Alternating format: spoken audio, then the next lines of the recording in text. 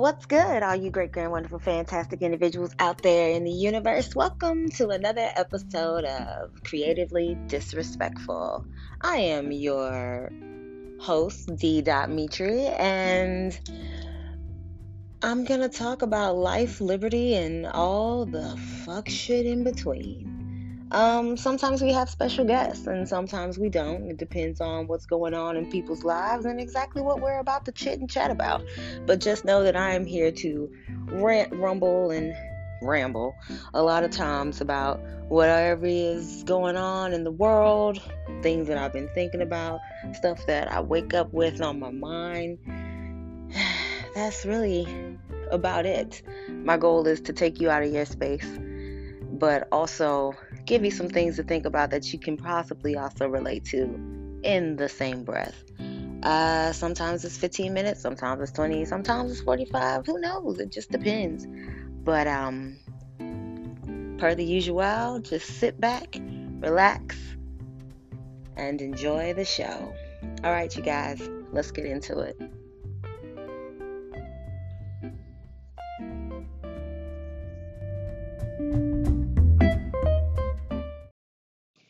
Have you ever had those days where you wake up and you say to yourself, like, what exactly is my genuine purpose? Like, I ask this because I have those days often. And it's spellbinding for me because I'm someone who I guess appears or gives the illusion of being completely set in her purpose. For the longest time as a child, I've always thought that in my younger years, I was going to grow up and be this big, bad, fantastic, amazing writer, and I was going to write these novels, and they were going to be like Omar Tyree. If you have not read Fly Girl by Omar Tyree, please look it up. That book changed my life and how I write when I was like 14. And I remember that I was in high school. And well, I guess I can go back a little bit further. So when I was in Europe and I was going to a hybrid school, I made friends with pretty much a lot of people, but me and of course all of these American kids from completely different backgrounds. My group was very diverse, and it's crazy because I think about this now, being 38 to when I was 11, and there was this white boy, there was this Indian guy, there was this girl who was from Hawaii who had the most beautiful hair, and there was like this black kid, and that was like our core group. And I remember instead of playing games um, in the playground when we went to recess and stuff, we acted out stories. I would write these stories and we put them in like these little books, these little pamphlets, and that I would staple. And I can't remember his name, and I wish I could, but the white boy was my illustrator, and he would draw these elaborate pictures. And at that time, I was reading everything that was by R.L. Stein. I was a huge R.L. Stein fan. I was big on Goosebumps and all of that. So everything I wrote was really dark and twisted and weird and creepy for an 11-year-old. And we would act them out, or they would act them out. I would just write them on the playground. And so I was convinced that that's what I was going to do for the rest of my life. I'm going to be this writer. I'm going to be the storyteller. I'm going to create all this stuff that I see in my head because I don't know what that means. I just know that I have a lot of time on my hands because I'm an only child. And I have all this creativity, and I just like to create these worlds that are not the ones that I'm living in. This is what I should do. And then I came to the US. And, I don't say it fully as a bad thing. And I'm pretty sure the connotation may come across as such, but that's not what I mean. It's just when I came to the US, that was the first time where I had to think about my place and where I should be, what I should do, what I should like, what I should embody, how to play it small. I didn't have to deal with that before. That was never something that I ever thought about. So to cross all this water, and I did it alone. My parents both stayed in Belgium where we were stationed at the time, but they put me on a plane. They had a stewardess attached to me. It's crazy. This is how crazy how life goes. They had a stewardess that was attached to me to sit with me in the seat so I didn't come over here alone. However, randomly on the same damn flight was one of my older cousins, rest in peace. And so she talked to the stewardess to have the stewardess let me sit next to them. Ain't that crazy, yo? I I think her and her husband were coming from Japan at the time, and I was coming from Belgium, and somehow the universe put us on the same flight. Same flight. I will always remember that. It's interesting in hindsight because in present day, like the relationship between her and my family deteriorated far before she actually passed, and that's unfortunate. But the the deterioration of family bonds when it comes to my little family, the three of us, my father, my mother, and I, spans far and wide for whatever reason that is not up to us. So, you know, it is what it is. But yeah, so I didn't feel like I needed to not be myself in full color until I came to the US. And I came to a space where being me was so different that it was just shunned. And I've mentioned this before that it took lots of therapy and a lot of time to try to get to a point to get over that mentally because it was a lot. It was a lot to process. It's like how do you take in that you need to not be who you are while you're growing into and maturing into adolescence. It's not the easiest thing to do. Anyway, that is not what this is about. We're talking about purpose or lack thereof or assumption of, or yeah, whatever. So I always thought I was gonna be this crazy creative and this writer and do this stuff. So when I did come and I realized that I couldn't do what I had been normally doing with these kids that I knew, like in the hybrid school, I used to take a little tape recorder and I would go around with my little tape recorder and I would like interview people. I would interview people about shit and I would record like everything we said and us hanging out, and I was a Snapchat of my time frame. Like I recorded fucking everything. Like I recorded but audio. I recorded all of my conversations, and it was a way of keeping track of time and keeping track of memories in a way that didn't have to be visual. But if I got the audio, I could repaint everything in my head. And then later I started writing stories again. And I remember when I was in high school, I wrote a bunch of poems and I wrote a bunch of stories and I passed them around the school, or I would give them to one person and like especially if I wrote the poems that were about burning people. Like I used to write these poems that were like going in on folks. And because the shade started early. And they would pass them all around the high school. So I got popularity from the poems that I wrote and the fact that I was ripping somebody else apart. Um, I mean, that's not a way to do anything. I was like a bully on paper. I was a bully on paper because I was dying inside. I was very unhappy. I was being forced into adulthood at a very young age and not knowing how to deal with that. And so I secluded myself more and more and more from a lot of things and definitely the world. And so that was how I was using to cope. I was using writing to cope. So that's why I always thought that's what I was going to do. And I've always done that.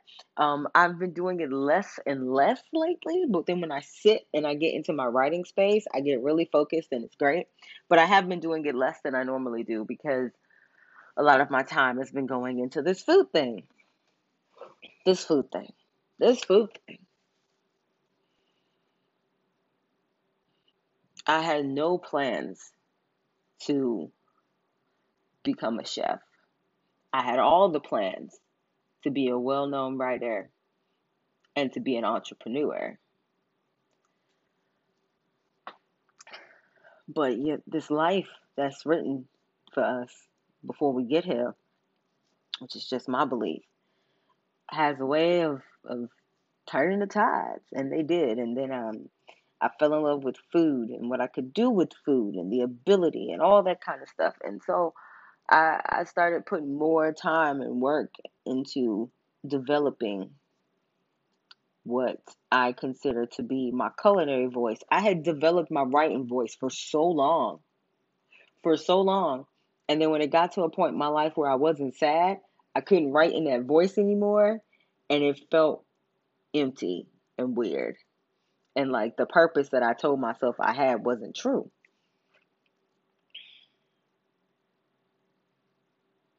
In hindsight, um, I know that that is not the truth. I got there. But so then I started putting more time and work into developing this culinary voice. And in the same space of that, I realized that when you are so open and so honest in what you do in any creative field, you're going to lose a lot of people for reasons that you don't understand. When I was writing and writing hardcore and heavy, um, I, there's a lot of truth and exposure and authenticity in my work. I use the paper as my therapy. And there was a lot of things that I wrote about past situations and family situations and things of that nature that people never wanted me to talk about out loud that I talked about on paper. And so then when they read them or they came across them or they heard about them or I said something about them, they didn't know how to react. And it was devastating for people, I guess. But I can't do anything about something that someone is devastated about if they don't come to me and let me know. If you don't have a conversation with me, how can I actually address what you have already taken in your mind as fact? Because you made your own interpretation of what you read. Art is interpretive, right? So if you've taken what I have put out into this universe and interpreted into a way that it goes against you, that's not my fault. But I did get blamed a lot. At this point, I've accepted that blame for what it is. I don't let it deteriorate me. Purpose. Purpose, purpose, purpose. So then I started putting more time into the cooking so that I could not hurt as many people. But it didn't matter because the more that I got comfortable with who I was as a person, the more I got comfortable with asserting myself as a cook.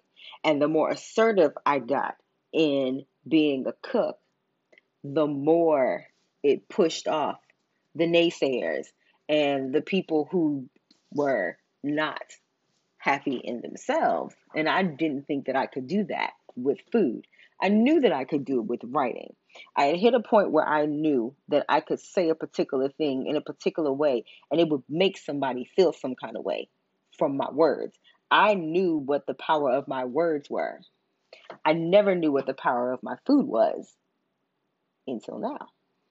So then at the end of the day, it makes me think, is it just the writing? Is it just the food? Or is it just that as a creative, I have this particular power that can be harnessed and turned and manipulated in a way that it can evoke things in people that I was not expecting, that were not intentional.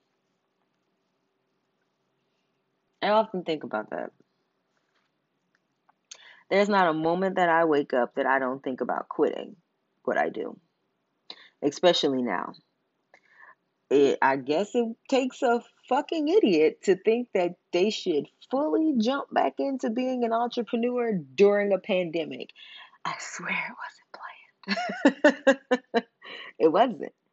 I had been living here for a little bit over a year before I had it lined up with the timeline I gave myself. I had given myself a year to be in Austin, to learn the lay of the land, to work for other people, to see how it is before I jumped back into what I was doing before Austin. And literally, without me trying, that timeline stayed clear. So maybe that's me talking to the universe and being like, yo, I'm giving myself a year. And literally, I got here at the very beginning of February.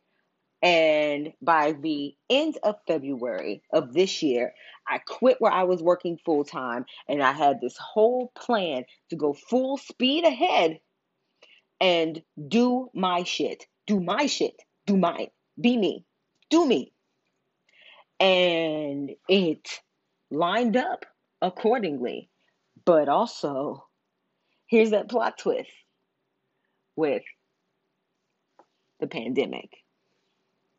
So it has been harder. It has been hard. People have been telling me that I've been doing good, but also I guess when you in it, you don't see it that way. And so I feel like I've gotten a lot of pushback, and I feel like things have been incredibly difficult, and I there every other day I wake up and I feel like I'm going broke cuz like this account is in the negative, or this is not paid, or I'm sitting here like, how am I going to pay this for my regular life while also paying this for my business life. So every day is hard, and every other day I want to quit, but I don't. Purpose. Purpose, purpose, purpose, purpose. That's the only thing I tell myself. That I am on the right road. That I need to stay on this road. And that no matter what, all of the things before wouldn't have been given to me if this wasn't my road. No risk, no reward, right? And there are many days where I feel like I am taking all the risk. Back in my younger days, talking like I'm 70, I didn't think about risk. I did everything I needed to do out of self preservation. I didn't like where I was living. I needed to move. I needed to change states. I ain't got no money in the bank, but I'm going to go. And I'm going to go all the way to the most expensive fucking US like area. I'm going to just go to the Bay with no money in the bank. And I'm trusting one of my friends, or who I thought was my friend at the time. And I'm just going to go. And I'm just going to go and we'll do this. And I built a life there. And I built a great life there. And I left because I wasn't happy. But that's because I saw things a different way. So I'm at this crossroad right now where I don't know what to do. Because I feel like there's a huge part of me that is so different than what I was before. However, I feel like there's another part of me that wants to cope in the same ways that she always did. I want to leave. I think the difference is I am more in tune with my creative voices. Culinary wise, I know what I want to do in this life. Writing wise, I know what I want to do in this life.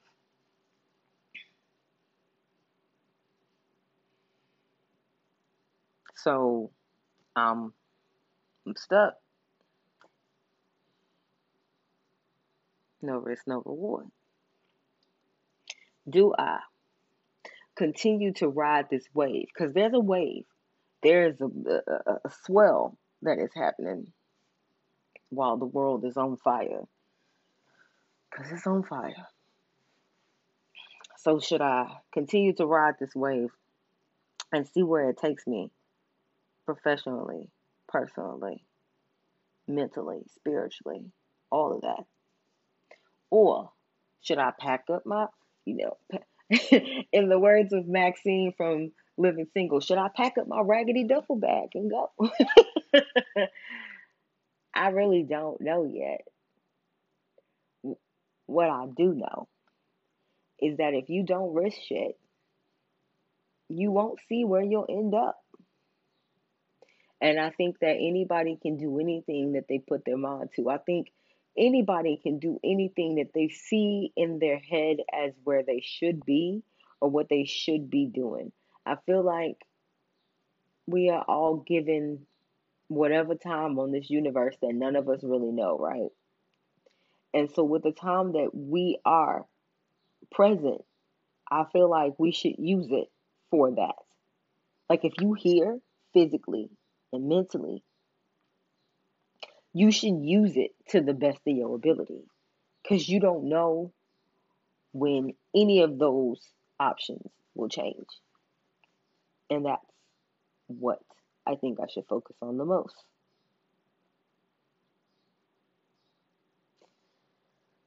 All right, you guys. Per the usual,